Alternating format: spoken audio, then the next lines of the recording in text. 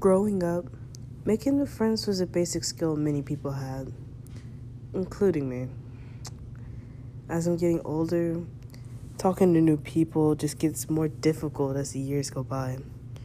So I made the decision to turn to social media platforms. It didn't matter what it was, because I was desperate. It was like a new place for me. I found people with the same interests as me, and I spoke with people all around the world. It was so different.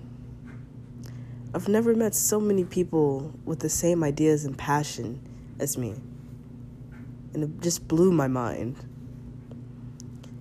One hot day in May of 2019, I was invited to join a group chat on Twitter, and that's when I met 3 girls.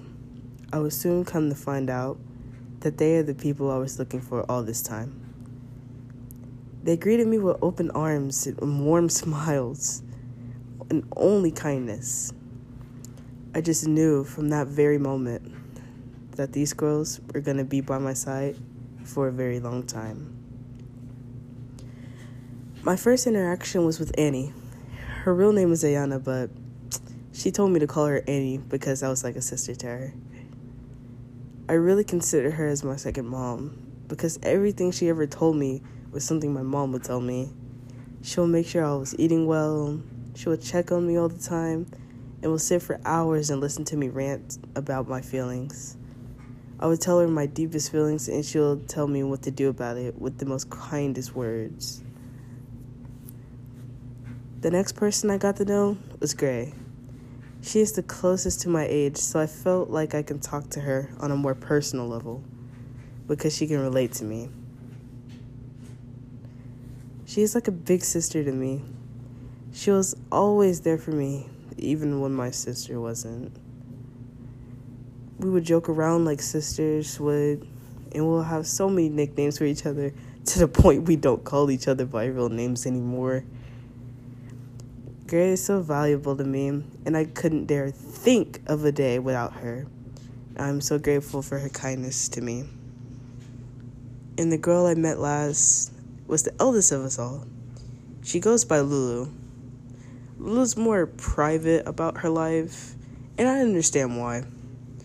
She was always the voice of reason when I was about to do something wrong, and I wouldn't know where I would be without her telling me the harshness of life. Even if she was the oldest, she still treated me like a close friend, despite my age. And she sure didn't censor the way of talking. There was a time where she went missing for a few weeks from the chat, and it just felt so empty without her. And just like that, boom, it hit me. I just knew I couldn't go a day without her.